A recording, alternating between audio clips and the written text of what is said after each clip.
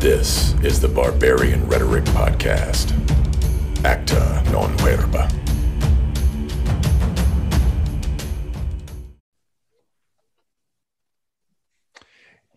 Welcome back, guys.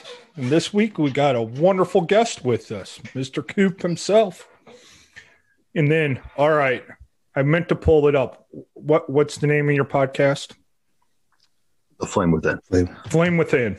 I wanted to say Fire Within, and I didn't think that was right. So from Flame Within, Coop is running an awesome podcast also, so it's great to have you with us. Hey, thanks for having me. I really appreciate it, guys. Yeah, before we dive in and get started, why'd you start the podcast? What was the motivation behind that? What are you looking to do? It's a fantastic podcast, by the way. Oh, thank you. I appreciate it. Really, the reason I actually started that podcast is to just help other guys who may have been in the same or similar situation than I was 4 years ago.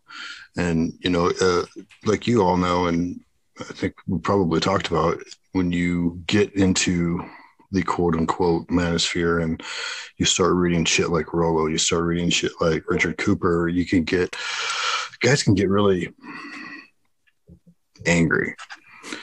And I wanted to be able to maybe temper that anger a little bit and work towards the prize, which is yourself. I wanted to kind of create not a shortcut, but a shortcut more or less to cutting through the bullshit and what's important. And that's why I started it. Nice. I think, I mean, seems like you're definitely doing that from my perspective. So it's good stuff. Highly recommend it. Maybe we have to remember to put a link in the description. Yep. I'll have links in there for it.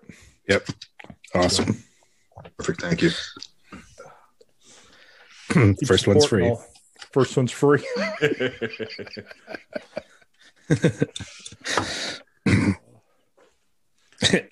The second, third, and subsequent ones you can find at patreon.com/barbarian dancer. Oh. Sign up now. Pre-order. Yeah. Right now we're in the pre-order stage. I wonder how many people have looked it up. T-shirt, like a pre-order T-shirt. Yeah, I wonder how many have looked it up already to see if we actually probably have about everybody. The tens of people that are. I'm sorry. The vast Barbarian Rhetoric Nation. Got to build it the right way. Sorry. Oh hell. Anyway. Oh my God. So triumphs and blunders, I guess. Huh?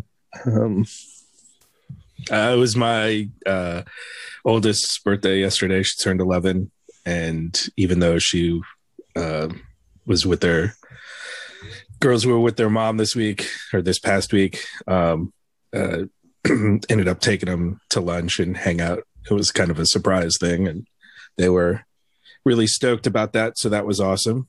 So you did have ice cream for bulking. Yes, we did. Gotta put on weight, right? Yeah, eat with a purpose, right?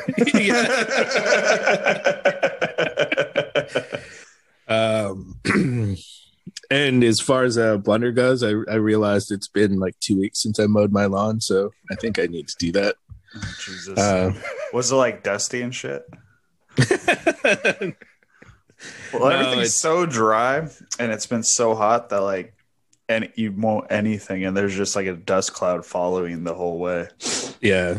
That was my neighbor's yard, but they cut it like I think I've mentioned on a previous podcast. I swear they're trying to cut it to like golf green height.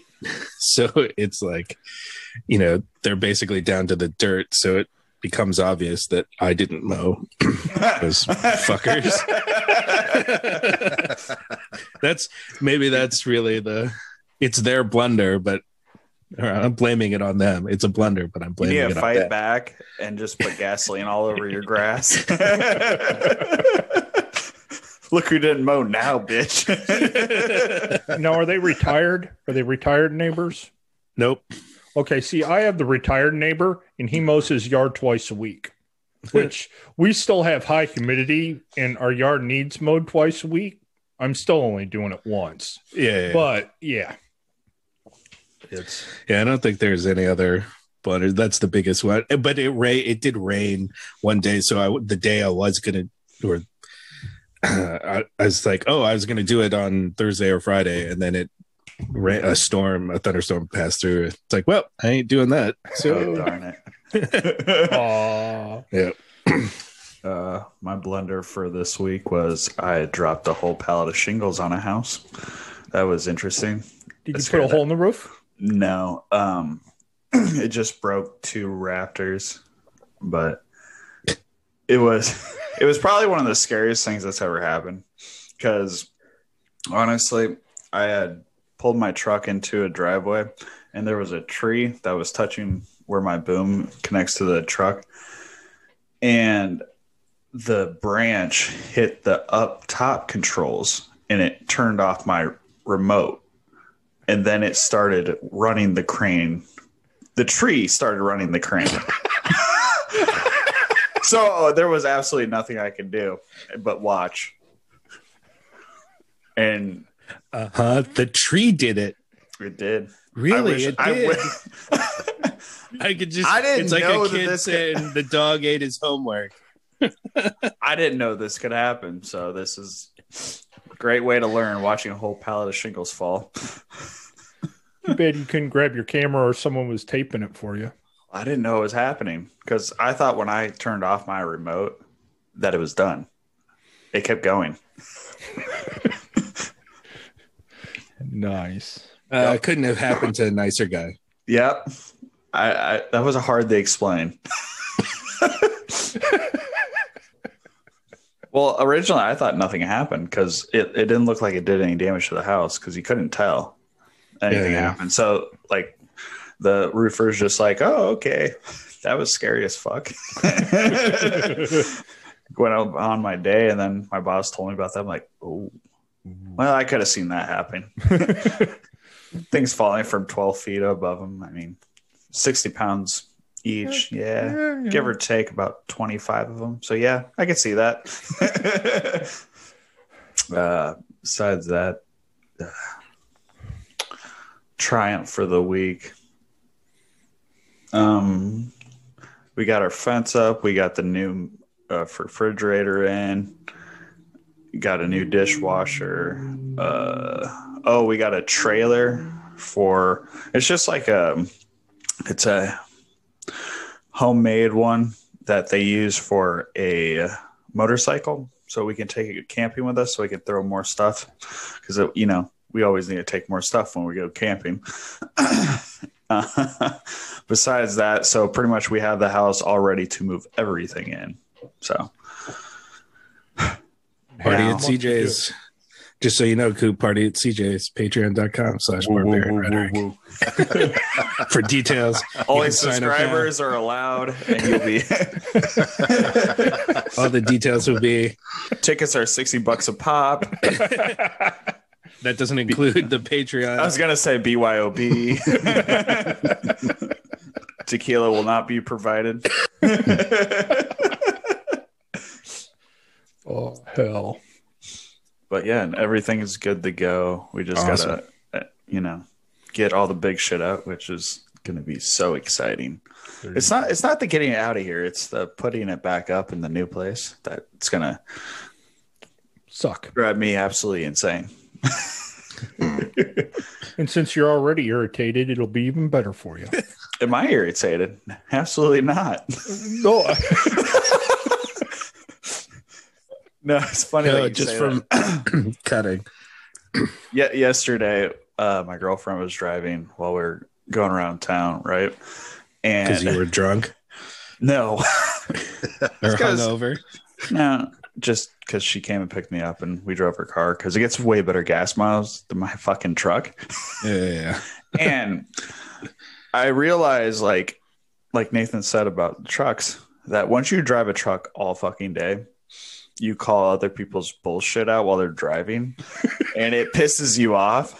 So I'm always pissed off whenever I'm on the road, and I'll say something, and she's like, "Why do you care?" I'm like, "Because they should drive better." These are the people that make fucking accidents and hit Cooper. Exactly.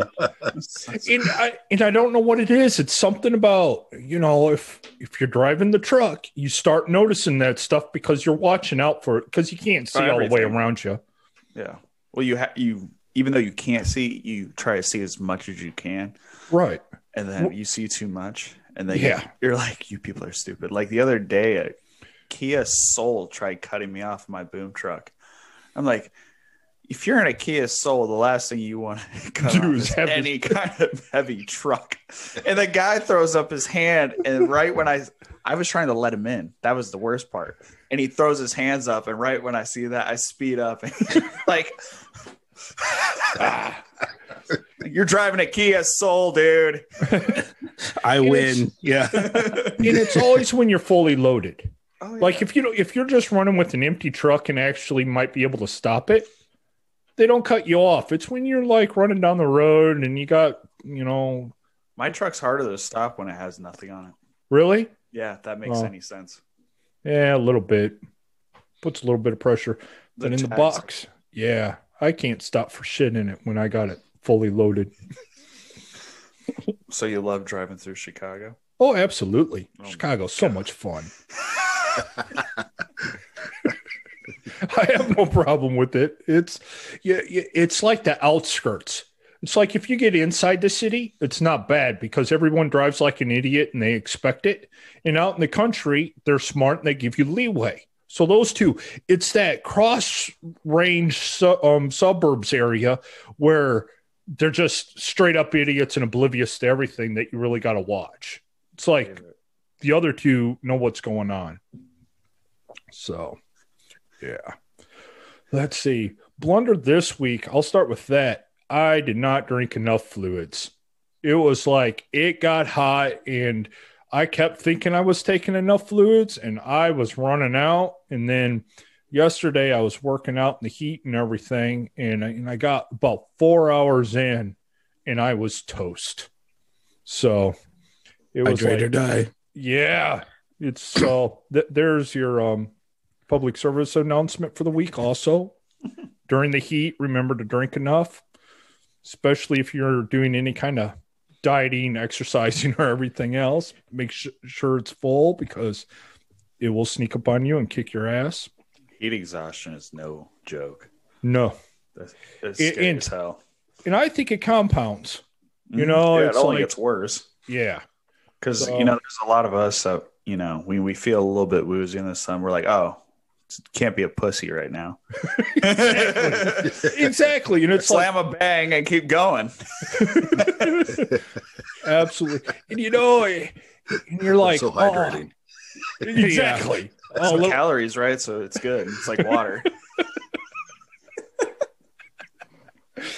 Man, it's like, I just want to work a little bit longer. No. Came home, lazy bones the rest of the day. Oh, yeah, you sleep good then, huh? Oh, I did. And I even slept in, and I hardly ever. The alarm went off, shut it off, and rolled right back to sleep. Hell yeah. So, hell, it was like nothing. Triumph, though, well, I needed to print some stuff off and write, like, important things, and the ink ran out, and it didn't want to work. And, of course, trying to get more. Well, in the process of trying to order some and this and that, I was gifted a new printer that had all kinds of fresh ink in it. So that's my positive. I'm like, I was looking at printers and I'm like, man, I really don't want to buy another one. And I ended up got given one. So I was like, this works out perfect. I was going to say the printer's cheap. The ink is fucking ridiculous. Yeah, well, and then you go looking at reviews and it's like there's no good printers. Everyone complains, every one of them has problems, or you're trying to buy the cheaper ink because you don't want to spend $100 a cartridge or something for the high end stuff. And you're like, whew. So. Well, yeah, I mean, like the problem with that is the volume they're using this shit, like they don't consider like, you're not still at work, and you can print fucking whatever off 1,000 copies of it or whatever. It's like, it doesn't work like that. These are not built for that. No. So it was an adventure, but yeah, I had a pretty good week. Got a lot accomplished, so I'm quite happy. You have anything good happen lately, Coop? Yeah, I mean, like, I'll just say for me, my triumphs this week have been, getting out of bed. I haven't, it's seriously, getting out of bed, like, because I'll go back to bed. I mean, I think I probably slept on average probably about 12 hours a day this week. So that's, I mean, actually, it's kind of been good as far as recharging my batteries or whatnot. But, I we can do a whole lot on 12 hours sleep, believe it or not. So that's kind of been a triumph for me, like, it's just kind of recharging those batteries and being able to do that. Blunder for this week was my 20-minute walk yesterday. Probably shouldn't have done that because it was a hotter part of the day. It was a hotter part of the day. I probably should have just, because I mean, like, I literally got home and it was just like, I'm going to bed now. So I mean, like, I mean, it was like, I swear to God, it was probably about 20 minutes. I should have known better. Like, I should have known better. But I mean, other than that, I mean, my life really hasn't been that exciting this week, so I haven't left the house much. So, understood. In a little back history for our listeners, Coop was in someone rear-ended him recently, so he's recovering and recharging from that. Talking about idiot drivers, there was another one. That's all we'll say. There's a lot of idiots. You got to drive and be careful for everybody else. Which, in saying that, with my 14-year-old slowly creeping up on 15 here in a few days, and he's asking more questions when we're driving around. So it's like, don't learn from my bad habits. And yeah, that person was an idiot, but I'm glad he's starting to become aware of all this pay attention. Yes. Yeah. Well, yeah, and sadly, this accident would have never happened had he been paying attention. I mean, that's really that was the bottom line. Like, it would have never happened had he not been looking at his fucking phone. Boom. The sun comes out, the idiots come out as well. I swear to God. It starts getting warm, and I swear to God, people start driving worse. Yep. It doesn't make any fucking sense. If it's shitty out, everybody's on, they're on point because shit out. Like, during the winter, you don't really look over and somebody's just texting on their fucking phone. Everybody's locked in, even the women that are terrible drivers. I'm not saying that all women are terrible drivers, but the only ones that fly past me going 25 over the speed limit, 95% of them are women. Yeah. And I'm on the road a lot, so. Well, that's when they do their best makeup. Yes. Exactly. I was just going to say that. I saw somebody, like some woman speed past me at like 80, 90 miles an hour on the interstate while putting on mascara. Yep. It's like, okay, of all the things, and it's one thing if you're putting on lipstick, that's easy, or even like blush or something, but actually putting on mascara while when you need to see clearly to drive. Oh, whatever. Yeah. The other thing I'm coming in is how many times I'm having to honk my horn right now at stoplights to get people going. It's like everyone just pulls up to off. Yeah, exactly. It's like, get off your phone and pay attention to the light. Exactly. Yeah. And then, especially when you're trying to go in the big truck and you miss the light, like you're the third car back and they hold you up. So they all go and you're flooring it. And about the time you get up to where you can cross the yellow, it turns red on you and you got to stop again. Oh, I hate that. You're flooring it and it's going 3 miles per hour. Because that happens. Oh my God, that fucking happens way too much. When you're the third one, that's when you get fucked every time. Yep. And it's like doesn't realize until about a minute 30 later. And then the second guy gets to yellow, and then you're fucked. Exactly. And like it's not the car in front of you, it's the one in front of them type thing. Mhm. And it's like you honk. So that guy's like, I can't move. They're throwing their hands up. It's the guy in front. Well, honk your horn. You can tell what they're doing. I can tell what they're doing. Or were you on your phone? Yeah. I'm telling you to tell them.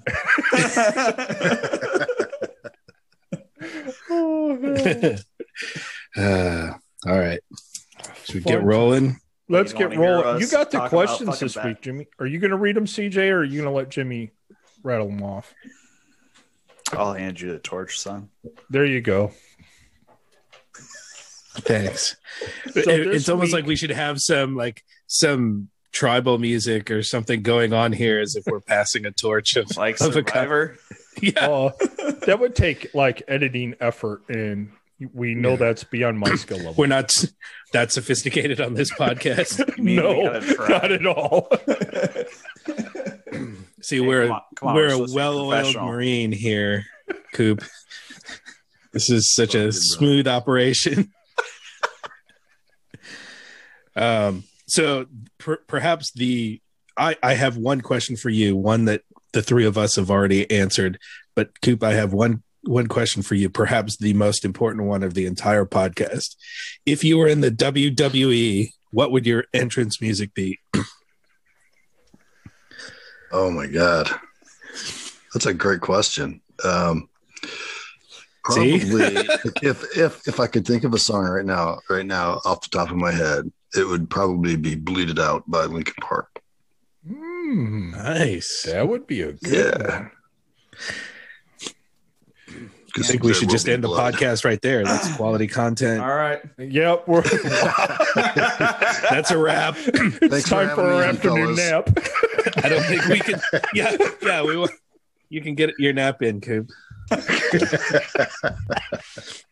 No, that's awesome. That would be a good one. All right. So, in listening to one of your podcasts, you had mentioned you can invest, time in. Sure, you can buy that Lamborghini, or you can invest that time in yourself, and I guarantee you 6 months, a year later, the work that you do on yourself will be worth more than that Lamborghini, which got me thinking. I'm going to go a completely different direction with this question, though. Got me thinking, if you could have any exotic car ever, money was no object, Lamborghini, Porsche, whatever, what would you buy? While you're We're thinking gonna of judge you this, so hard on this one too. see, I'll let you guys think for a moment. I was thinking about this one a little bit. I actually wouldn't go with a car. I would want like a camper 4x4, but we're talking massive truck, comfortable, go anywhere type thing, huge fuel tank, so I can just go for a while if I wanted to. But they're coming out with so many cool trucks. It's like they're climbing in price. The sky's the limit anymore. What you can put with solar panels and everything going off grid. I would rather have that than some fancy exotic car, because it's like, I know what the roads are in the Midwest and other areas. And if I had a car like that, I want nice roads. And really, where they have nice roads, I don't want to live. So it works against me. So I would go the exotic route of, I'd want an adventure vehicle.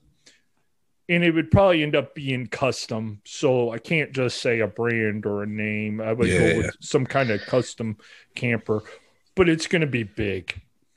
I see he's taking a Lamborghini SUV, stretching that out and making that your, jacking it up and making that your thing. Yes.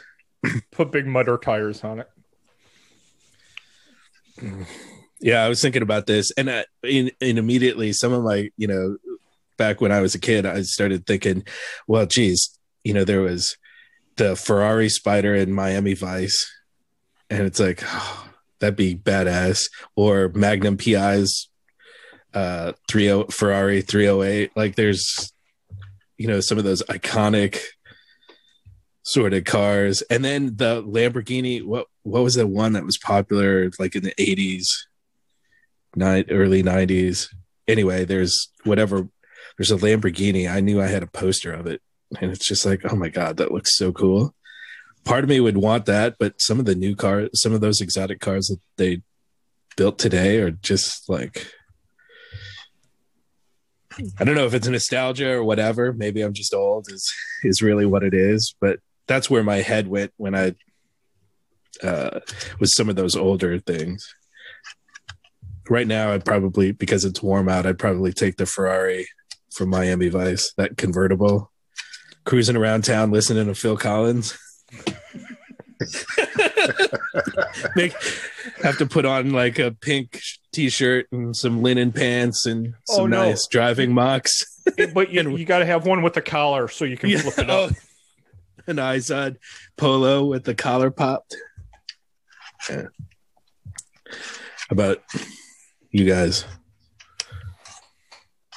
What do you get? I don't know if I call them an exotic, but I've always dug once the 2014 production on the BMW i8. I love that car. Oh yeah. I have no idea why. I just absolutely love that car. It's got a great design on it. Yeah, good lines. Yeah. Yeah. I could see that. I could too. That'd be a fun one. How about you, young pup? Ford GT. Ooh. Mm-hmm. Like the original or? God, no, the newer one. And that's where his age comes out. Yeah. Well, I did watch Ford versus Ferrari, so that was a sexy car. But I'm sorry, they made improvements on that motherfucker. And the newer one is fucking ridiculous. Especially, what was it, when they reintroduced it? Yeah, in 2006. That thing is ridiculous. Yeah. But, I mean, if we're going like all the money in the world, that one. But I still go with my dream car, the 1969 Ford Mustang Boss. God, I love that fucking car. I drove by a car place and they had like a 68 Camaro for sale. It's like sweet hard top. It's like, ooh, that'd be badass. Back when people actually cared about cars. Fuck. What was that, Nathan? You were fucking muted. I muted myself. Yeah. I've always liked the muscle cars over the exotic cars. Yeah. Like your Lamborghinis, Ferrari. I'll look at them and I'll go, ooh, that looks. But if it's pretty. Yeah. And I think part of it, though, is I've sat in some of them and I don't fit. They're made for short people. They really are.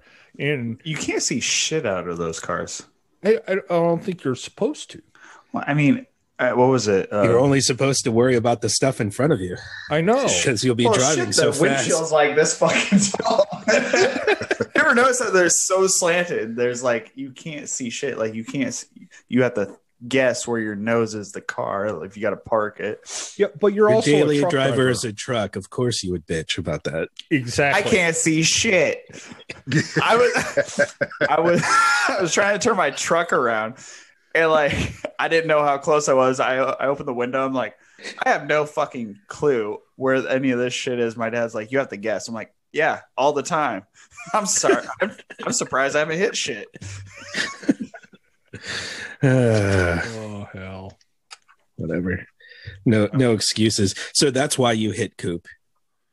Yeah. It was really you. You were the one. If my truck hit Cooper, I think he'd have more than a concussion. Probably would hit the dude in front of me too. All right. So one thing I've been thinking about here lately is came across something that said that men have to create and demonstrate value, right? And whether that's in for relationships or in our jobs, in many areas of our lives throughout history, men have needed to demonstrate value. But it got me thinking, how does that kind of square with internal and external validation, right? Because isn't that sort of, we need to create value or demonstrate value, I should say. Isn't that, in a way, doesn't that mean then we have to be somewhat concerned with external validation, or do we still not give a shit? If that makes sense. I will say external validation is kind of like sprinkles on top of the cake, but the internal is like the whole cake. Because if you're not happy with yourself and somebody tells you that you're doing a good job, does that really change your mind? It kind of feels fake, I've always noticed. So like at my job, if somebody keeps telling me that I'm doing so well and inside I know I can do better, them telling me that, it doesn't stop me from wanting to do better. So I could say that external validation is, I mean, it can be nice and it can feel like it's made up and like people are just saying it just to say it. But if you feel good about what you're doing inside, like that'll always be enough. But some people never really feel like they're doing enough. But that actually makes great people. It makes great. I mean, the greats never feel accomplished inside, even though everybody's telling them they're the greatest, right? Well, part of this is that first part of the question where you're coming from, Jimmy, is demonstrate value. You know, if you're putting stuff out and you're doing value, and this is to CJ's point, they're congratulating you on what they see. So you're demonstrating value to other people. You're valuable that way. But it's not a requirement. You know, it's not, I'm not trying to show I'm not trying to demonstrate that value to get those responses. Mm-hmm. That's where, sprinkles on the cake. We're trying to do better, but it's not a requirement of that. But if you're not demonstrating, you know, you might be the smartest guy in the room, but if you don't show it, you know, or the strongest person or whatever, how are you demonstrating that value to someone? And I think that's where that external, it's almost like we're talking two different things. You know, the validation, I think validation is different than the value, because everyone needs to show value to others. You know, in what other kind of relationship, work, family, something, you gotta show that value system. And I think that's a little bit different than validation. I'm trying to pick that question there. I feel like it's got like two different sides to it. Yeah, I think that makes sense. It just got, you know, and I think I agree with everything that's been said so far. And, you know, not going to try and foreshadow what Coop's going to say, but I think I'll probably agree with him too. But it just got me thinking. It's like, you know, that's so interesting. You know, we talk about, you know, internal versus external validation, and you certainly shouldn't be seeking external validation. But at the same time, if we're supposed to demonstrate, if it's incumbent on us men to demonstrate value, then isn't, you know, that maybe they are two different things, but that's what got me thinking. Maybe this is where let's look at a job. If you don't show you have any value for a job, for like the next performance interview or whatever else, if you're not showing that you have value, you know, when you go into that job performance evaluation, they're looking at what value you have. Now, do you get validation for some of that? Yeah. And then you might get, hey, you need to work on this. So you get a little bit. So you trying to do well for your job to show that you have value, you are seeking external validation in that sense, because that's how you'll get your raise or a promotion or something else. I mean, think in the military. If you're not showing constant improvement, you're not going to make rank. Yeah. You know, there's more than just taking a test and making rank. You got to go through. Is there though?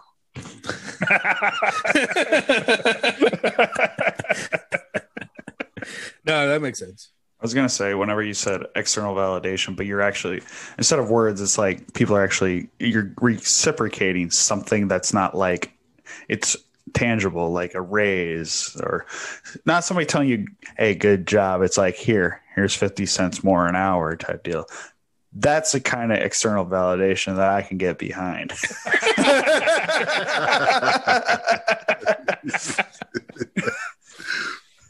But I don't know. You telling me something like, hey, good job. You keep telling me that like every month. Like it doesn't make me feel any fucking better. You know? It's just good job on that answer. Yeah. By the way, CJ, good job. CJ. Good job. All right. Well done. Start paying me to be here. Pay up, fuckers. You would miss us. I'm gonna loosely quote Dan Pena when we talk about value and demonstrating value, and something he said is and this is loosely quoted: a man's burden of performance is to fulfill his potential. If you're fulfilling your potential, there's value in that, and others will see value in that. And whether, for me, it's like, if your potential is to be a fucking bagger at Walmart and you fulfilling that potential, then you're good. Like, you're golden. That's value. You're bringing value not only to your life, you're going to bring value to someone else's life. No matter, like, that's small scale. That's small scale. And that's probably, if you can find an HP9 to get behind that, then good for you. But, as far as like what you bring to the table is, if that's the best that you are ever going to possibly be, then you're fulfilling that potential. But a lot of men never really fulfill that potential, mostly because they're lazy, or that I'm married now and I'm going to coast, or whatever the case may be. I don't necessarily know the true motivations behind everybody and what they're doing, but it's like, are you fulfilling your potential? And really, to like looking at it, it's like, if you're happy inside and you're doing the damn best that you can, someone's going to get on board. And that's, especially if it when it comes to getting a woman or whatever, it doesn't necessarily mean, like, to me, that like that's your validation. Like, she wants to be a part of your life, and you're not necessarily in search of that so long as you're on your mission. She happens to decide that she wants to climb on board, cool, but not necessarily. That's not necessarily always going to be the case, and that's okay. Somebody will. That's how I think about that. Because you're not looking, I never really look for attaboys or like good job, or, you're doing really well, or no, I don't. I just do what I do. It doesn't do anything for me. No, it doesn't, because I know that I'm doing the best that I can. You know what I mean? Yeah. If I was like, and conversely, you probably know where you're not struggling, but where your weaknesses are, and so I'm not good at this, or I'm not good at that, or whatever. Yeah, so it's you're in tune with both sides of that coin. Yeah. Coop, let me ask you a question. How do you know whenever you fulfilled your potential? Do you know that, or is it never ending? I don't think it ever ends. I don't think it ever ends. I think once you get to like a certain point, and you can't, like, I guess, like, maybe the bag boy was a bad demonstration of fulfilling potential, but I think once you get to a point where it's like, from like, I have my 9 to 5, I do my 9 to 5, I do it well, and my other mission is to help other men. But I don't think I've fulfilled that potential yet. I just came out with my podcast. It's been out for about, 3 or 4 months now. There's more that I want to do. And so if there should always be something more that you want to do. Like, I think it's, his name escapes me right now, but Chaco. He talks about the worst thing that can happen to you is you're rolling that rock and you roll it to the top of the mountain. You get it to the top of the mountain, because what do you do then? you bring it back down, you start rolling the fucker again. And so I don't think you ever truly fulfill that potential. But at some point, there's going to be an end. And if you've done the best that you can do in all aspects of your life, whether you still got shit to work on when your number's called, you've done the best that you can do, and that's fulfilled potential. That's how I look at it. I think also on that one, CJ, it's on a sliding scale. Like when you start a new job or start a new relationship, from 0 to 60 goes fast. And then you hit 60, and from like 60 to 90, it slows down because you already know quite a bit of it. And then you improve a little bit, and then you hit that like 90 to 100%. You're not going to hit that 100%, but getting from 90 to 100 will take 10 times as longer as getting from 0 to 60. I don't think it's linear. I start a new job, and in the first month or whatever, I'm doing everything I can to learn it, improve, figure things out, get things. But once you're in it for a while and you start figuring crap out and everything, it's like, okay, I'm showing all these guys up, but I know I could do that 1% better. And so I think it gets just like lifting. They talk about diminishing returns. You get to a certain weight. I was listening to a podcast, and they were talking about there's no real reason to squat over 6 plates because you're looking at that area where it's injury. It's time to back off the numbers, change the tempo, change the sets, change it up. What did they do? They just increased their potential again instead of hurting themselves. Could they have gone heavier? Yeah, but it's a point of diminishing returns. So it's that last 10%, there's always that place for improvement. Yeah. No, it's yeah, that makes sense. I'll be honest, I was distracted with who, like, that rolling the rock up the hill and then it goes back down. Who was that was eternally supposed to do that? Sisyphus, I think. Is that what it is? I believe so. Yes. Yeah. So, yeah. But yeah, I mean, to the point we were talking about, you can certainly always improve, because just when you think you have something down, there's something else that you can do. And maybe that starts thinking more outward or laterally. Like, for those that know me, drum corps is in my head. So I'm thinking I have my own shit. I get to a point where I have my shit down and it's dialed in, and I know everything I need to do backwards and forwards, and I'm not perfect, but I'm pretty damn close. Well, then I can help those around me start reaching out to them. It's like, hey, you're having a problem. Like, this part is always sounds like shit because you're missing your part. Like, how can I help you not be a sack of shit? So, and then we keep that kind of ripples out as we keep, I throw a rope to other folks that helps them out, and we collectively get better. So it's like, that's so, because if I just stopped with myself, well, like even in the military, like if I didn't help the guys around me, like what me by myself having my shit down, but everyone around me being, not at the same level, what are the odds we're going to be good? What are the odds that we're going to be successful with whatever mission or whatever thing that we're doing? And so we can start thinking, to your point, we can start thinking in different ways. You help raise, because there's always a way to improve. Yeah. I like that. You raise other people's value. Yeah. Because if we're going to do this shit, we might as well be the best that we can be at it, whatever that is. And,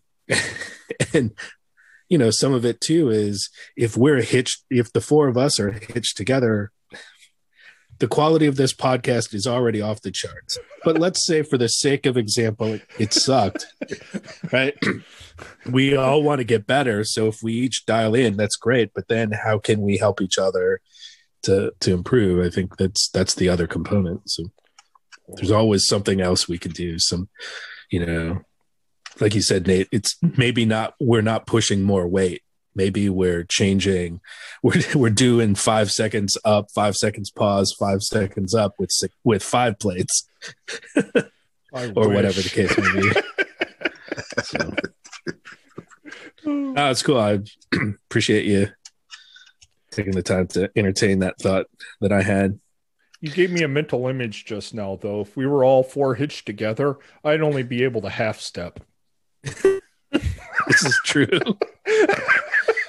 And I'd have to take 2 of my steps. That's what I'm saying. Oh, so you weren't thinking the human centipede? So it's just no. Okay, fair enough. Yeah. No. Fair enough. All right. Okay, moving on. Yeah. So this next question, there's a little bit of a setup. I was watching the unofficial, the unofficial or the official show, the current official show of the Unofficial Barbarian sponsors. Yeah. Jesus. Barbarian banter podcast, Billions. And there was a scene where Bobby Axelrod was talking to his wife, and they were, I forget what it was, but she said something, you know, what if we didn't make all this money and we lived a simpler life? We, you know, like as if they, you know, and if you don't know, if you haven't heard about the show, Coop, the Billions is about Damian Lewis plays Bobby Axelrod, who's a multi-billion-dollar hedge fund guy, and he's pitted against Paul Giamatti, who plays the district attorney, U.S. district attorney for New York, and the two of them duke it out. It's a struggle. It's about power, political and financial power, and all this stuff. It's a really good show. Highly recommend it if you're looking for something to watch and all of that. Like I said, it's the official show. Apparently, the official, unofficial show, or unofficial, official show of the Barbarian Are we Banter podcast. Yeah, are we sponsoring them, or are they sponsoring us? They should sponsor us for all we talk about it. For all the, and you know, the vast BR nation that listens to this podcast. I mean, they'd have millions upon millions of viewers if they hitched themselves to our wagon. But he, you know, in that question, Lara asks, you know, hey, what if things were different? What if you didn't earn as much as you did and all this stuff? And he's like, you know, fuck that. That was never going to happen. And in that, he kind of acknowledged, I know who I am. I know what I am. And so that got me thinking, you know, how that's very important I think for a person to discover or to realize who they are, what they're capable of, and really know ourselves. And, you know, and is that something you can know early in life, or is that something you kind of have to live life a little bit, truly figure yourself out? So it's more of a later in life kind of realization that we can have. How early? And I'll even, How early in life?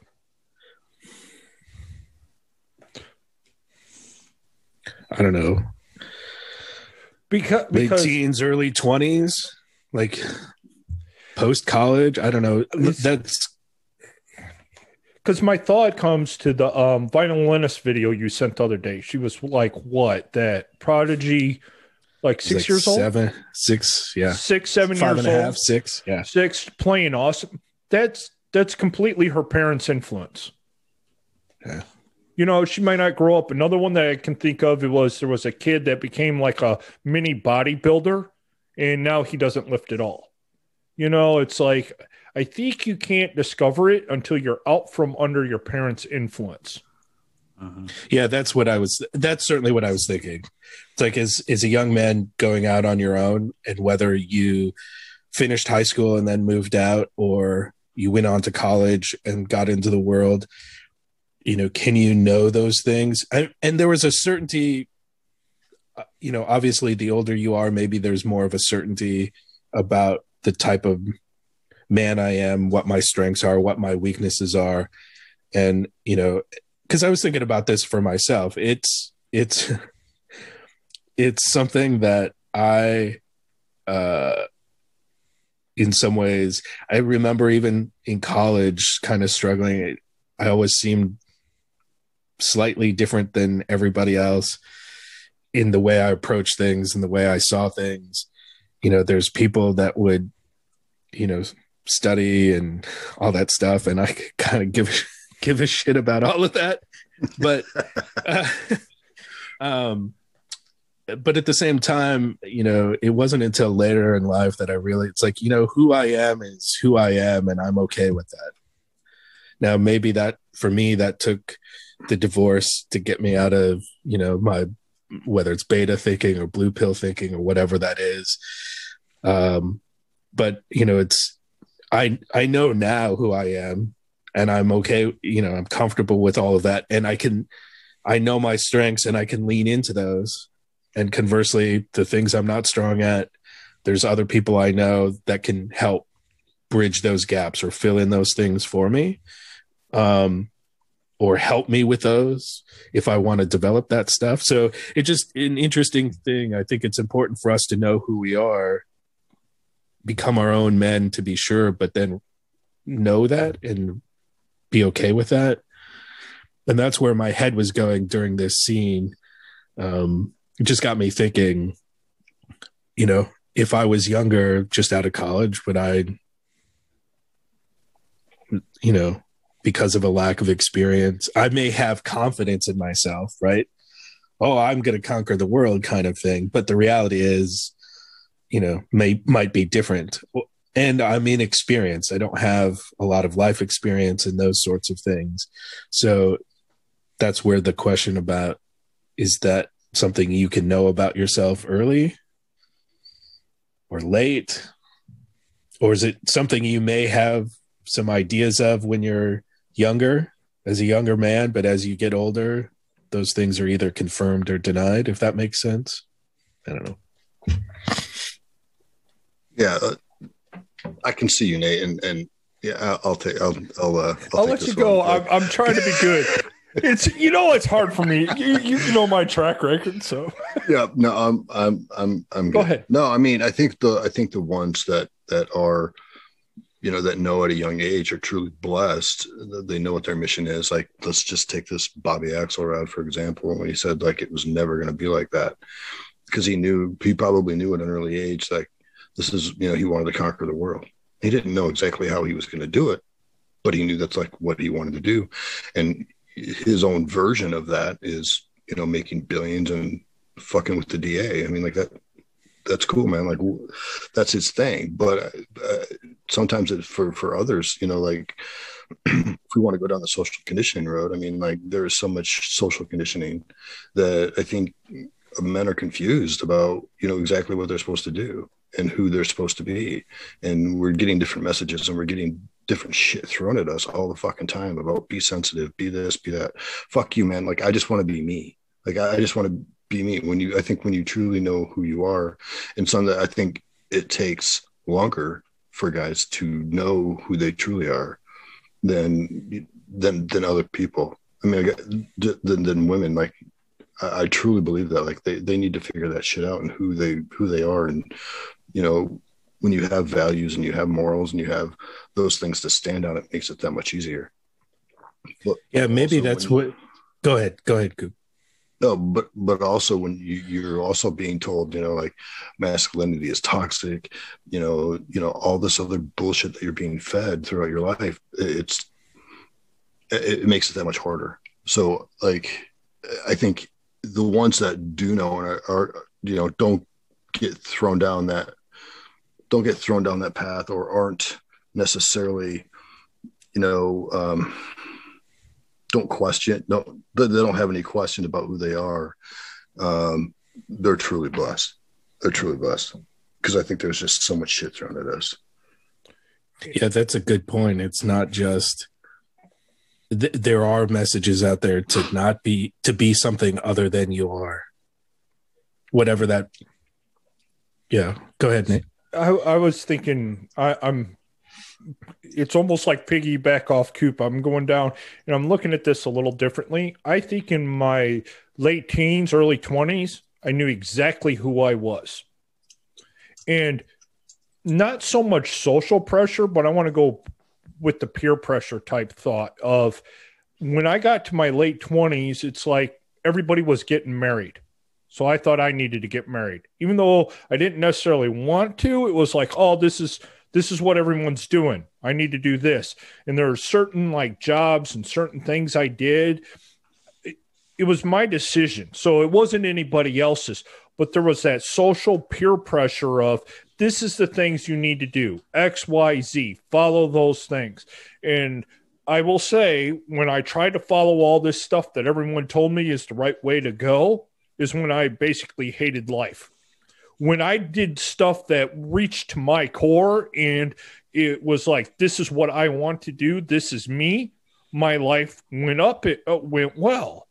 And then it's been a constant ebb and flow. It's like, okay, I'd get a hold of myself, know who I am. So almost, and then like that midlife crisis that so many guys go through, I think they find themselves in it. I think in the younger years, they know who they are, but say they get married or they don't pick the right woman. Like you mentioned, coming through divorce, probably before you got married, you knew who you were better, but you got into that social structure and you got all these outside influences. And it's like, well, now I need to do this and I need to do this and I need to do this.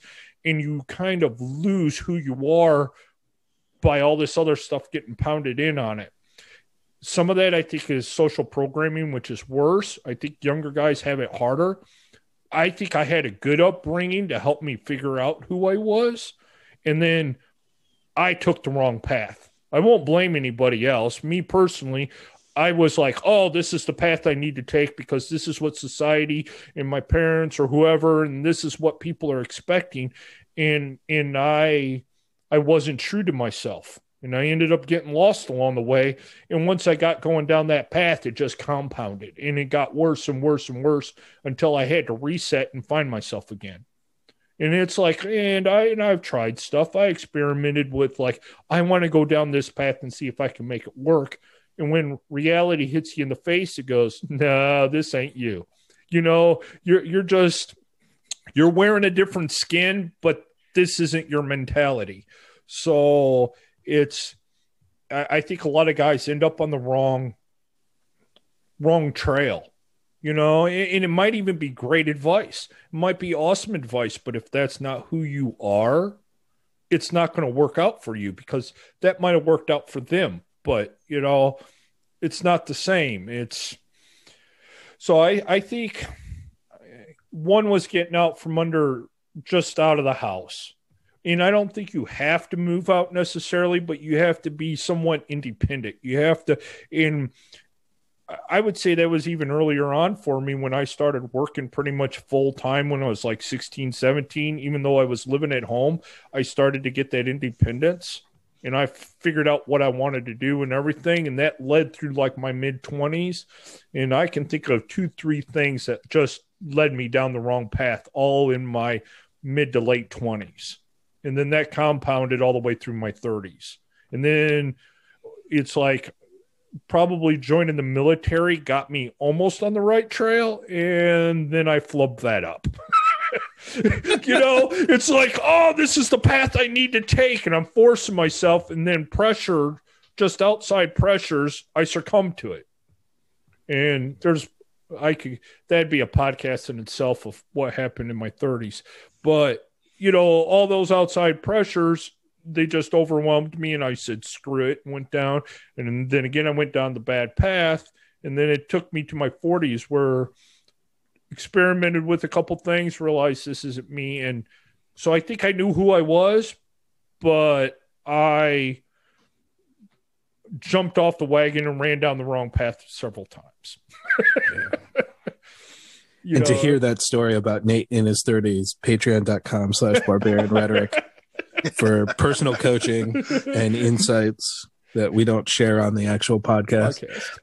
I'm curious, CJ. I mean, you're a young pup. You know who you are. You're a solid dude. Now, granted, that's because you hang around great men. I'm glad I could rub off on you. Fucking listen to this fucking guy. And when you say rub off, Coop, you know what he's talking about. You know, when your puppy dogs get a little excited with that pillow. Mm-hmm. I know. CJ. Red Rocket, bud.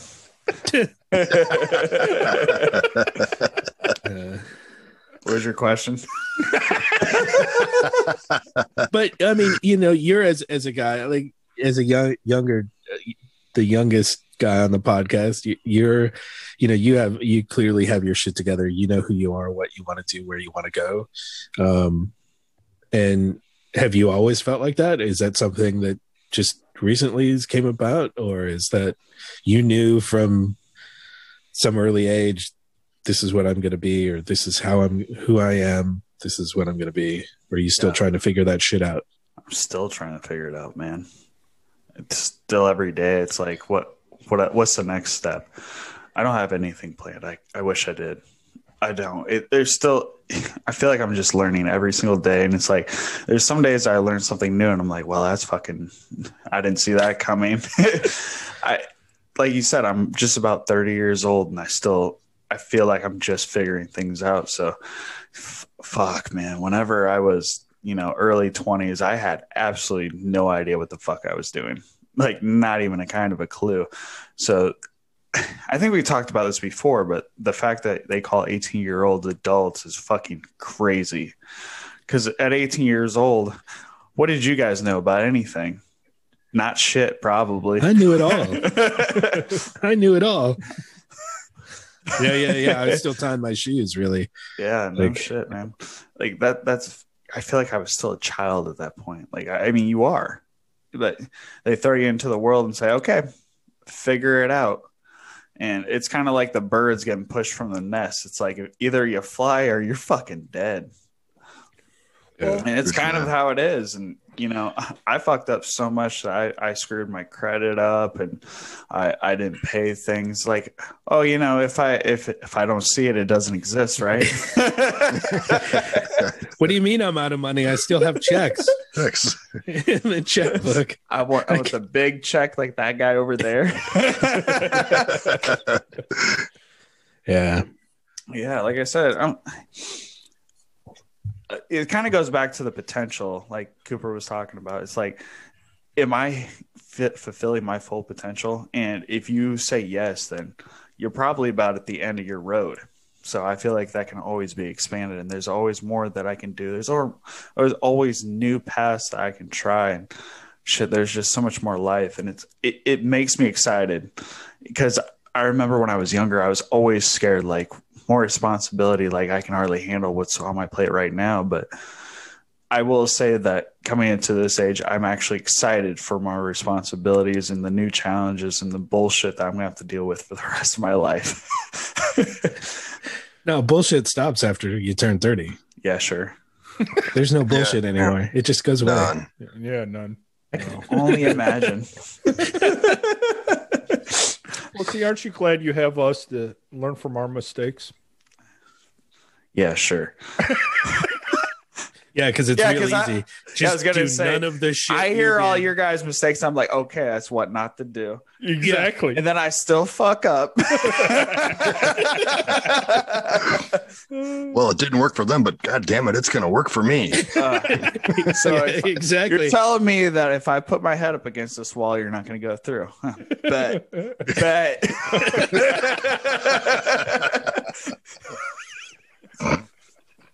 Okay. I think we got that one covered. So the next one I have is, if you could write a note to your younger self, what would you say in only 3 words? This is bullshit. Buy Bitcoin? I didn't say what would your response be to me asking the question. That was 3 words. I know. But How the fuck you get advice in 3 words? Buy Bitcoin. I mean, the say I laugh It's at that worth now. nothing back then. I remember when it first got started, me and my buddy talking about it, and we're like, this will never go anywhere. And neither one of us, we're talking when it was like pennies to buy one of the coins. Yeah. It would have been And so technically, easy. CJ, Nate, that would be Nate's younger self. Yes. I mean, I was in gonna my say- head, I was thinking, I was thinking like it didn't, No. it didn't exist, motherfucker. You didn't have computers.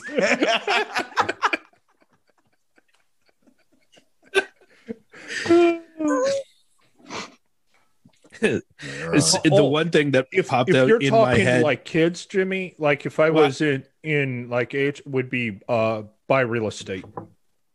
Yeah, if you're high school or I'm 18-year-old self, 16-year-old self. If I was if I was like my 14-year-old self, I would have said save all my money, buy a house, start renting that one up, fix it and do that, and just start working my way up into the real estate. That would been buy real estate would be my one. I look at that now, what I could have done back then, and I'm like, yeah, but there's some dumbassery in there. Yeah, Ancient what came to experience. my mind is don't fuck Jody, but that's Don't fuck Jody. but I like your advice better.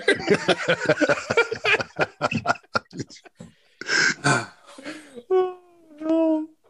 I mean, let's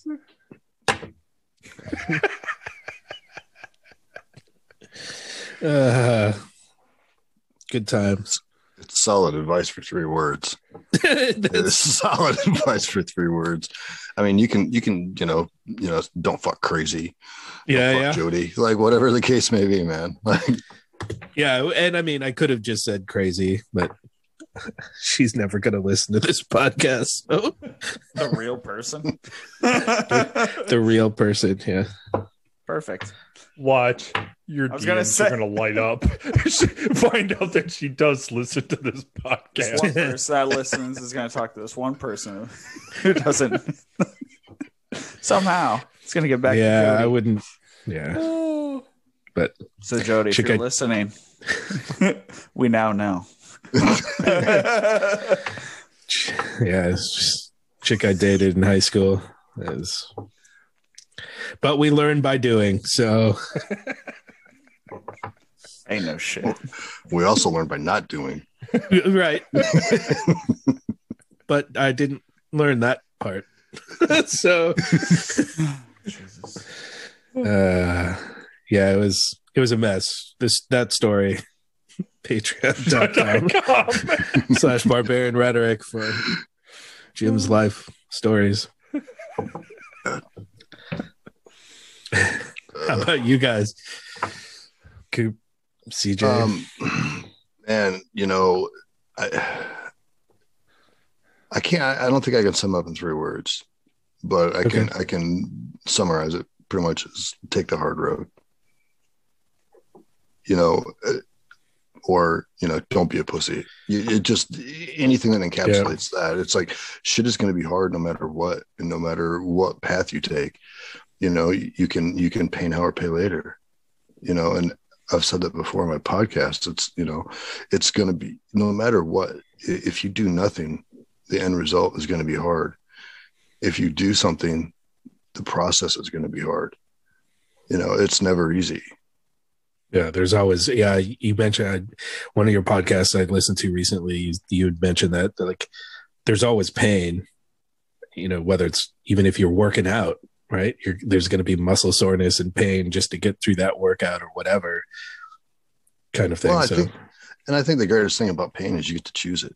You always get to choose your pain. Like, I mean, unless, you have a fucking heart attack, you don't get to really choose that. But events led to that, unless there's some congenital condition, Yeah. So, I mean, it's, choose your heart, choose your pain, whatever the case may be. I mean, it's going to be hard. It's going to be, I don't want to be 60, and have, bone condition, or I can't stand up straight. And you see these guys walking around hunched over. I saw this dude, man, I work with him, and he walks around, and he literally walks around bent over. Yeah, he looks like you see people that look like a question mark, a living question mark. Yeah. And I'm just like, that's pain. I mean, that's fucking regret right there. Like you sat behind a fucking desk your entire life. Yeah. I mean, because he's clearly like in his 70s and he's just hanging on like right now. Like he just doesn't want to retire or whatnot. Because I think once he does retire, he's probably going to be dead. I'm going to be one of those. Yeah. Yeah. Scary proposition for me. Doesn't know anything else but. That's it. That's probably one of the few things that I'm afraid of. I don't want to ever be in that position to be, that reliant on my whole life revolves around this job. And if I quit it, I'm going to be dead. It's like, no, there's got to be more than life than just that. Working with Coop, though? Now that would be fun, but I'm thinking more like a gym setting. I could work with Coop in a gym, gym owners and something. Yeah. Oh, I think I just heard a new business venture. Weren't we going to open it up in Nebraska? Yeah, sure. Yeah. Get some land, have an outside. Nebraska. Well, where else? That's a real fucking state right there, bud. Where else would you put it? Who the fuck wants to live in Iowa? No one. No one. Yeah, even the fuckers that live there. Nobody wants to live there. So don't bitch. All right, it's about the fucking cheeks. same there. Fucking steak. Jesus Christ, Nebraska's so much better. Well, I would venture to say the atmosphere around the University of Nebraska and University of Iowa are pretty much the same. Like, I went out to UVI last year and it was unrecognizable after the whole like Black Lives Matter stuff, and it was just, they just Iowa City, didn't they? Yeah, pretty much. Yeah, it's fucking insane. So I don't know about Nebraska, but I was just appalled at what they did to that place. Yeah, there's still pockets of that stuff, and sure. And it's like, I don't know. And I was talking unrelated to the question. I was talking with a good friend of mine, which had a cigar with, actually worked out, finally hooked up with a buddy of mine. We've been trying to smoke cigars for a while, and so that was cool. But we were talking, and it's interesting now. It's not enough to be what is it? It's not enough to be not racist. You have to be anti-racist, and it's like anymore. It's like it's not good enough to be a thing. You have to be the anti-thing. It's like seriously, yeah. You need to actively promote, or actively speak out against racism. It's like, no, I don't. I'm just not racist, and that's fine. That covers enough. That's enough. It's been good enough. I can be anti-vegan, anti-socialism, anti-communism, but racism. I know it's just interesting how it's like it's not good enough to think, oh, you have to do this other thing. No, I don't. Fuck off. You have to care about every single problem in the world, Jimmy. And if you're not fighting actively towards it, you're a piece of shit. And you should die. Yeah, I should think with my feelings. That's right. So, what was that last? What was it? Oh, the 3 words you want to tell yourself. God, yeah. I'm writing a whole book inside my head. Thank you. And that will be available in print. It's coming very soon. I'm not really on Gumroad. Ain't nobody gonna see that shit. I'm gonna tell my younger self, fuck. Fuck, I don't even know. There's so many. And you could do what Coop did and just summarize it instead of. Yeah, what it is? Three words. CJ's still in his younger self, so he hasn't got to an older self to tell his younger self yet. He hasn't got over. I was gonna say, if you talk to people that had known me when I was younger and know me now, they would tell you a totally different story. I would like to hear that. Oh, whenever you guys do come down and see the house, my father wants to meet you guys because he listens to the podcast. What's up, Pops? oh, Shit. so plug him. Be So that awesome means to we get awesome to meet stories. you. Yeah. We get the inside scoop. Patreon.com. That will definitely not / be Barbarian Patreon. Rhetoric. I'll be like, so how much of a dumbass did you think he went when he went vegan? Oh, that's the problem right there. That's the whole problem. Everything wrong that happened Don't be before vegan. is That would be summarized your- in those 2 years. that would be your advice to your younger self. Don't be vegan. I would just say something about the more comfortable you try to make yourself, the more uncomfortable life will be. Yeah. Something Yeah, like kinda- that, because I always seek comfort, and it just made my life so much worse every single time. And I was always trying to hide from responsibility and shit like that. It would just kind of go along those lines. Yep. In all honesty, I think that's probably a good one for all of us. Right. Kind of ties into what Coop said, right? It's like, don't take the easy road. Younger me would So- look at that and be like, what the fuck does that mean? What you talking about, Willis? That's the dumbest shit I ever heard. All right, last one. Wow, we're going on a pretty good clip here. Normally, we're only halfway through at this time. All right, so what's your favorite childhood meal? It could be a dessert, it could be whatever. I was thinking about this. I saw something where somebody was making liver as some cooking thing, and they were making liver, and it got me thinking. I remember hating liver as a kid, and it felt like we had it all the time. We probably had it once a month, but in my head it felt like it was every day, and I hated it. But then that got me thinking in the other direction, though. It's like, what are some things, whether it's bacon cookies or some meal your parents would make, or your grandma, grandpa, uncle, it didn't matter, like something from your childhood that you remember, some food that was made, not bought, or not a restaurant. But I have three. I Say, can't just have do multiple. one. I have multiple as well. I have okay, that's fair. Whatever. Okay, so we'll do a dessert. Was no bake cookies. My mother made the best no bake cookies. I love them. I try to get her to make them every time. Trying to get Alex to learn how to make them so he can make them for me, and I can. Yeah, no bake cookies are awesome. Next, Nobody makes those anymore, by the way. Have you had one in the last 5 years? yes. Really? Well, enough. I don't. But only like because he's bake. forced Alex to try and make. No, not Alex. I haven't got Alex to yet. But You I don't need the air bake. fryer for those, Jimmy. Good point. Exactly. No, it's more like, it's like I try to get Alex to ask, because I don't have that young, cute face anymore to ask mom. So it's like get him to ask grandma if she'll make them, but really they're for me. So I get them occasionally in the last 5 years, but it's been a while though, but they sound good. The next one on the list, as goofy as this is, and I don't know how she made it, but I loved my mother's lasagna.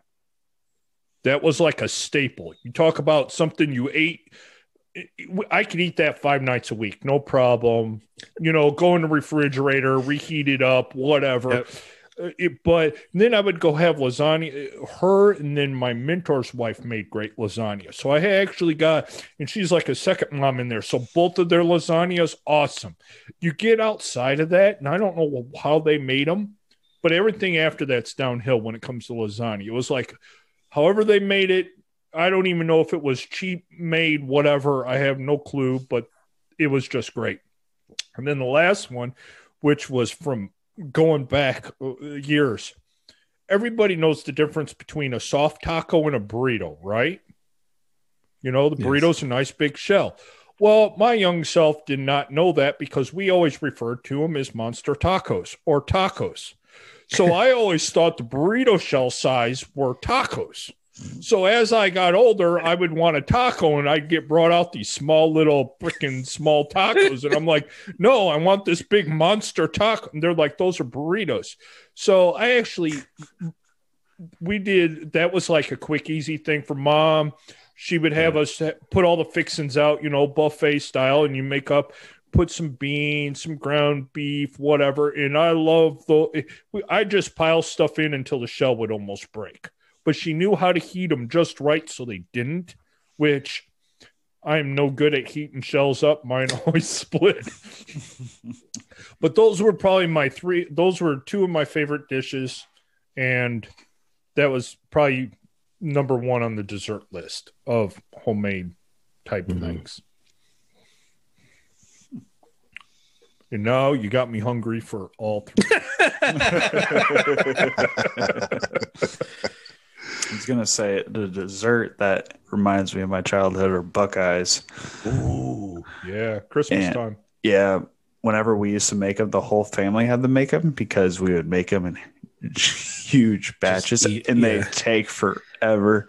But they're gone within the first week. And then everybody's sick. Yeah, well, I remember. Well, I got told that when I was a little kid, I was sneaking to the refrigerator at night, just pull out the bag, and they would find me, and there'd be chocolate all over my face.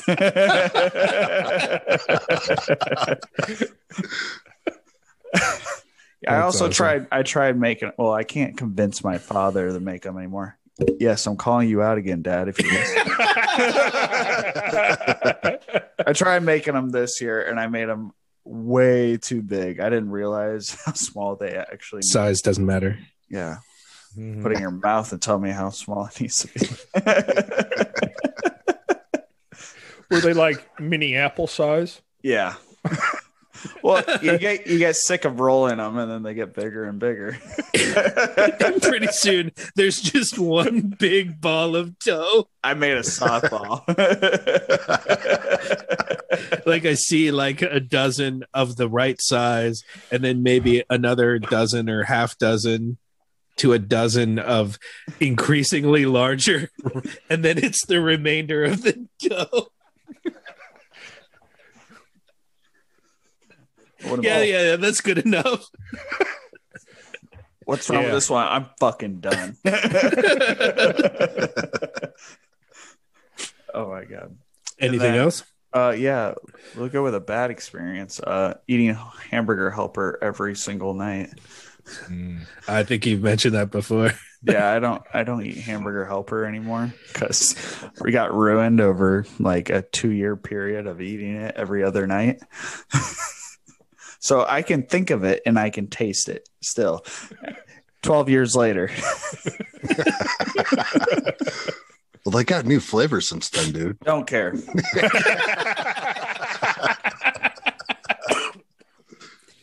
Between that and ramen noodles, there will never be another day I put that shit in my mouth. God. So I know what to get you as a housewarming gift. A case of Hamburger Helper. I was going to say. Rayman. Yep, just to fill up space, right? Yeah, dogs are going to eat well. I won't even feed that to my fucking dogs. I'll give it to our neighbor. There you go. Here. Instead of giving them an apple pie like you got neighbors, we give them ramen and fucking Hamburger Helper. It's like the food pantry over here. Oh, hell. I'm trying to think. For me, my dad makes a mean pan-fried chicken. And I asked him here not too long ago. He made it actually for my birthday. And so it's like, what do you do? It's just flour, salt, and pepper. And it's like, bullshit. That can't, because I've tried that. And it doesn't taste the same. Like he's like, no, that's all there is. And I don't know if it's the pan that he uses or what, but I've yet to recreate it. I just can't for whatever reason. You know, it's like Mom makes something and I could make the same thing and like a dessert, like a cake or something, and I could make the same exact thing, and I swear it just doesn't taste the same.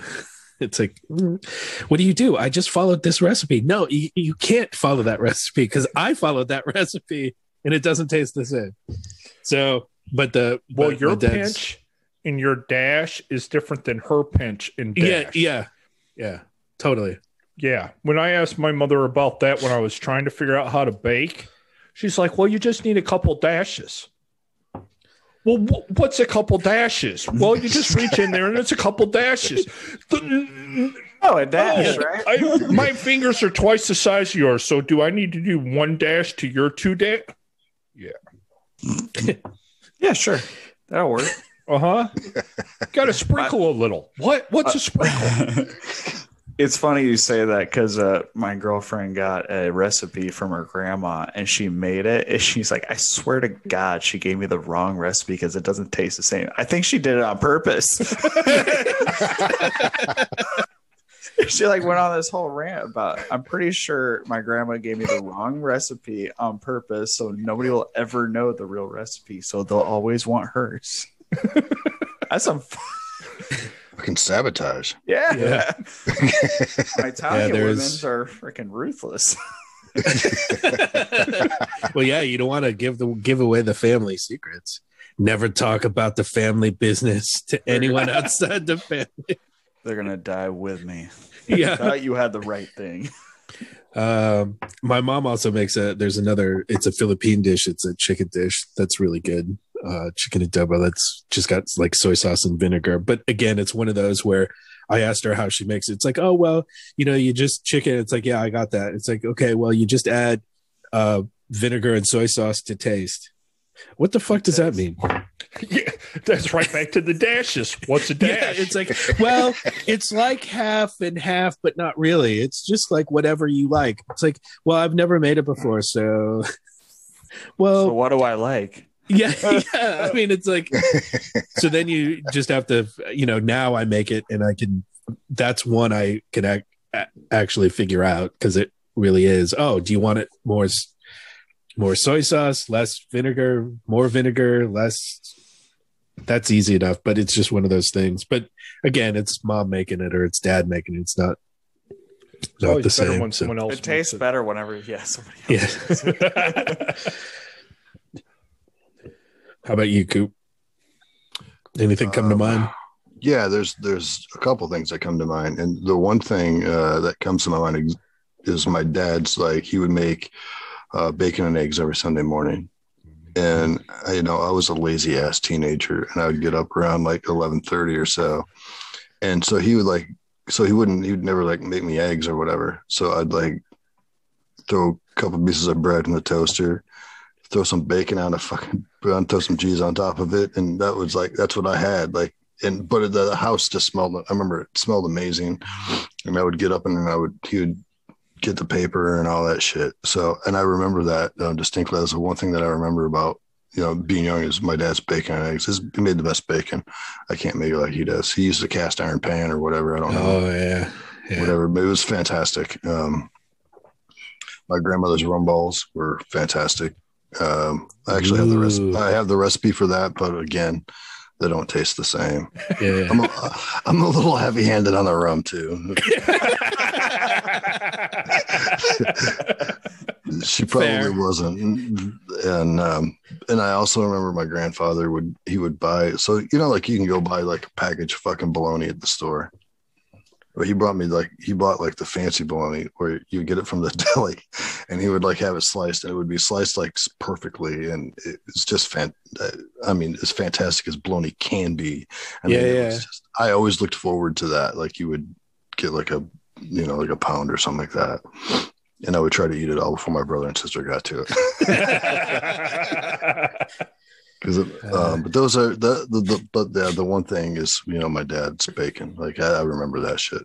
I mean, it's something so simple, but I mean, and it was nothing my mom made that was spectacular. I don't remember. I remember her making dinner, but I don't remember particularly liking it. So anything that she made, I don't remember anything oh man, I really want mom's. No, nothing like that. No. Well, and it could Bake? be. What's that? Did she bake? No. I mean, not really. I mean, she might have baked some cookies or something at Christmas, but it's all pretty forgettable. Well, and I remember as a kid, like I'd go over to Aunt Rose's place. It's my dad's aunt, but we'd go over there, see Aunt Rose and Uncle Jerry, and I don't remember her cooking, but anytime we'd go over there, she'd always get me either a glass of juice or water, milk or whatever. And those iced oatmeal cookies, they were store bought, Right. but yeah, there's something about it. Like she would put it on a plate and she'd hand it to me. And for some reason they tasted like, I could buy the same package in the store and they just it wasn't the same. But I remember sitting in their house, like I can see their house, I can see the dining room, and sitting at the table or even in their kitchen at the kitchen table eating these cookies. But it's some of it's the food, some of it's those memories of and it may not even be the most fun or the most whatever, but it's family. And so that's why I said not just, something your mom or dad made, because, there's things that that extended family would make, and whether it's the holidays, because there's lots of stuff. I remember going over to my grandparents and they would make, what is it? It's like the cream cheese and pickle rolls, like with I'm with you, it's CJ. like corned beef God, or so whatever nasty. meat that is. I remember my mom's mom making, like, frying Spam and making Spam sandwiches. And, I'm not a fan, but for some reason she'd make it for me because she would. And it's like, fond memories of that. It's like, would I go out and buy a can of Spam now, then fry it up to have it? Probably not, but. Do you even find Spam anymore? Is that shit still Oh, exist? hell yeah. What the fuck? They have different. It's because it kind never of even expires, different right? flavors. So Dude, that Spam is the national, that's a national meat of Guam. I lived on Guam for probably almost 3 years. Everything. Like you go to the restaurant, Spam and rice, Spam and eggs, dude. It's a thing, man. It's a thing. yeah, talking about. I was things trying to that- forget, but thank you for reminding me. and now I know another housewarming gift. You're not invited anymore. But my dad said he can't eat Spam anymore because growing up they had it all the time, and he said what really killed it for him is his mom made pizza, and he's like, with Spam is the meat, and he's like, the pizza itself was great, but with the Spam on top, I'm done. I can't eat anymore. Anymore? No. So Stick Anyway. with it. Dump See, on it. no. Store-bought wise, my favorite to this day, and this is odd, is cheesecake. I'm on the opposite. I can't stand homemade cheesecake. So people that make cheesecake never have liked it. For something about that store-bought, heavy, dense, graham cracker crust, it's, yeah. Which CJ reminded me, I hadn't thought about this for a long time. I want to say I was like, was I probably, I had to be like 8th or 9th grade or something. They bought a cheesecake for my birthday, put it in the freezer downstairs, and no one told me that I couldn't have it.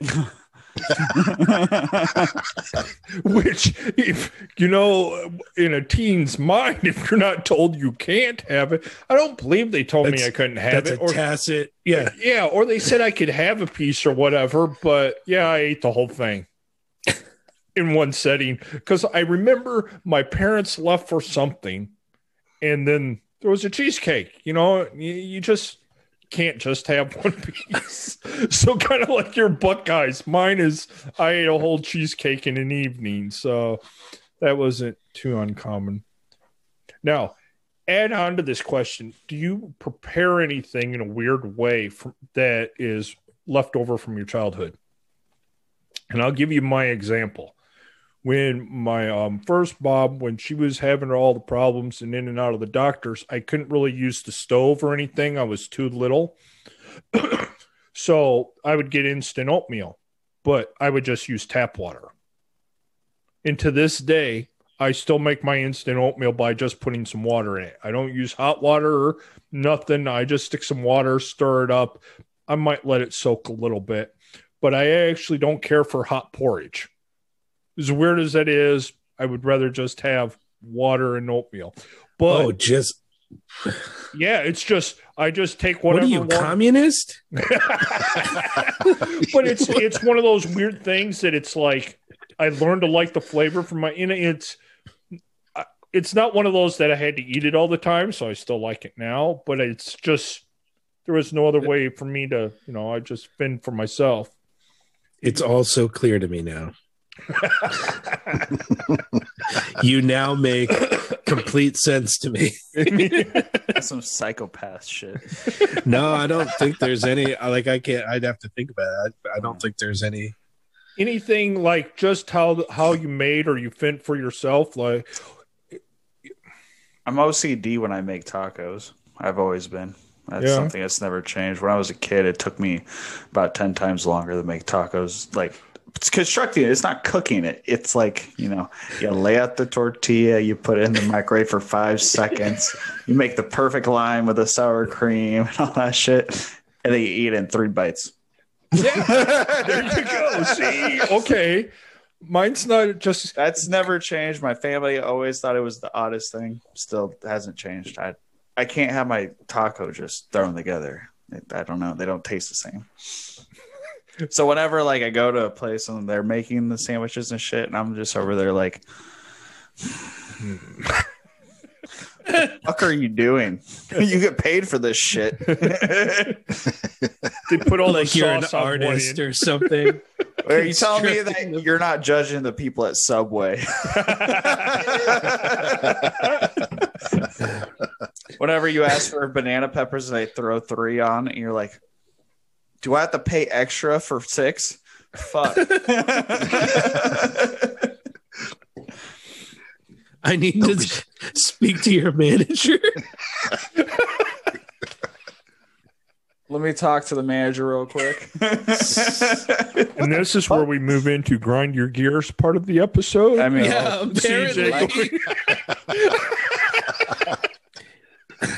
You know what grinds CJ's gears?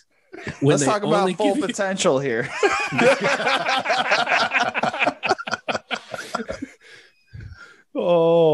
Sandwich makers need to get... That's why I did like Jimmy John's, because they do it so quick you don't even notice. Because if I can't see it happen, I like Jimmy John's out of every single sandwich place. It's because they do the same thing every single time, and they do it so quick it doesn't matter. The other guys, they take so fucking long to do it terribly. That's my whole complaint. It's like fucking art, man. So it's art. What they're doing is art. They're taking so long to do child's play. Like you and the taco. Yeah. Exactly. So that thing tastes fucking fire. And it's a work of art. Beautiful and tastes beautiful. See, this is why I can never have like a taco stand. I would have like 30 people in line and I'd be slow as fuck making every taco perfect. But you know what? They would love it. The quality would be top notch. All right, here's a question. Have you ever been to a restaurant that the wait is horrendous, but the food is great, so you go back every time? Oh, yeah. See? If the quality's high, you'll come back even if it's got shitty service. If it's got shitty service and okay food, you're probably never going to go back. I used to when I was younger. Mm-hmm. And then I'm going to say because the military made me stand in so many freaking lines that I don't care how good the food is. Unless I'm like with a group of friends or something and I can stand around and talk and BS and stuff, then I might. But if I'm just like me, no, I won't wait. I don't care how good it is. It's not worth waiting unless it's like the whole experience of a conversation or something else is going on. Yeah, You're supposed to slow life down. Yeah, I just smell the roses, fucker. I don't like standing around all those people. It's almost like standing in a herd of sheep or cows or something. You know, they're all rude and obnoxious, and I end up. It doesn't matter how good the food is. I just start getting annoyed by them. So, yeah. Yeah, I'm the same way, Nathan. I won't wait for food no matter how good it is. I'm not doing that. Fuck that. I'll eat somewhere else. Like, that's just me, man. Like I ain't waiting for this shit. That's fair. I was gonna say the place that we used to do, it was like one of the best pizza places in Des Moines. They actually shut down. We went there twice, and both times the service was just fucking horrendous. So I figured out that if you order the pizza 45 minutes in advance, you might get it in about an hour and a half. Yeah, it was bad. It took 30 minutes to get our first drinks, which didn't make any sense because the place was not packed whatsoever. Yeah. Well, it's closed down now, so we see. That's why. Because everyone got tired of waiting around. The pizza was so fucking good, man. I don't understand. The pizza was so good, but everything else was just trash. Because I think it was a pizza oven was over 100 years old, so it had that nice flavor to it. Mm-hmm. Oh man, seasoned oven, yeah. Yes, that does sound good. It's a damn shame. Yeah. I wonder if they sold it now, thinking of it. That would be an investment in itself, just buying that. You start to see a pizza stand? I have ideas. No, I actually had an idea a long time ago of having a breakfast burrito stand. Because all the ingredients are quite simple and it's not really hard and it could be done really quick. Could you do it really quick? Yeah. How long does it take you to cook eggs and bacon? No, I'm just saying, you being an artist and all. I wouldn't do that. I couldn't do that. I couldn't be the cooker. I'd run the register. Yeah. All right. I have my good friend. He does work in the food industry, so maybe to come. This is an idea that we've been throwing around for a while. So yeah, I'm actually saying it out loud. That's not in between him and I. So sneak peek of what's to come. Hopefully, cool. Yeah, that'd be neat. Patreon.com/ I'm not telling you fuckers anything else. No. When you get closer to it, you'll just have to start vlogging it. You if it actually ever happens, there will be way more details. Yeah. It's an idea that's been thrown around. It's not like either of us have the time nor the capital to put towards it yet. But whatever, young, rich construction guy like yourself. If I keep putting fucking holes through roofs, who knows? I don't know what happened. It started doing it itself. Well, now that CJ's got his Subway rant out. Yeah. Do you want to hear more about it? No, we got to put that. We'll put that out on Patreon. I'll talk about Quiznos. I swear to God. You'll go through every sandwich place. You ever been to Jersey Mike's?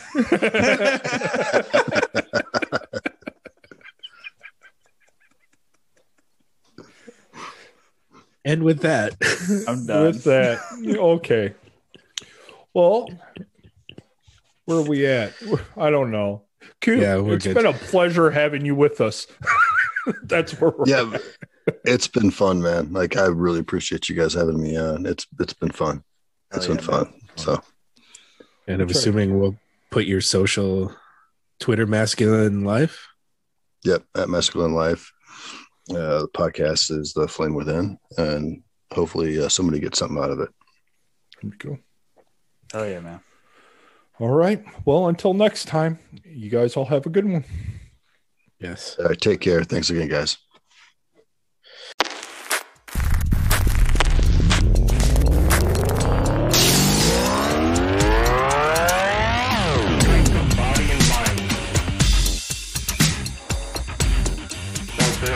Thanks for listening to this episode of the Barbarian Rhetoric Podcast.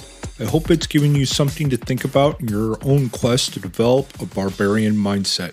Because it's with this mindset that you'll find the skills, strength, attitude, will, and endurance to see things through and live within the civilization and still be a barbarian. We appreciate your feedback. We especially appreciate those who have been supporting the podcast. That's the Barbarian Rhetoric Podcast on our website, on Anchor FM, and on Spotify. You can find the show notes on the blog or anchor.fm/Barbarian Rhetoric. If the podcast has been helpful to you, please let us know. You can do this by checking into the Apple Podcast app, give us 5 stars, and leaving us a short review. This will help us get our message out in front of many more people. You can also talk to us on social media and let us know what you are thinking about or how this has helped you. On Twitter, I am at SteelJanz. That's SteelJanz. And I'm also on Instagram at Barbarian Rhetoric. There's also a couple other things you need to check out. One is the Barbarian Rhetoric blog. And of course, our newsletter. There's a pop-up which you'll see as soon as you land on the blog. Thanks for listening. And always remember to be a barbarian in a civilized world. An apex predator. Scaling into a civilized world.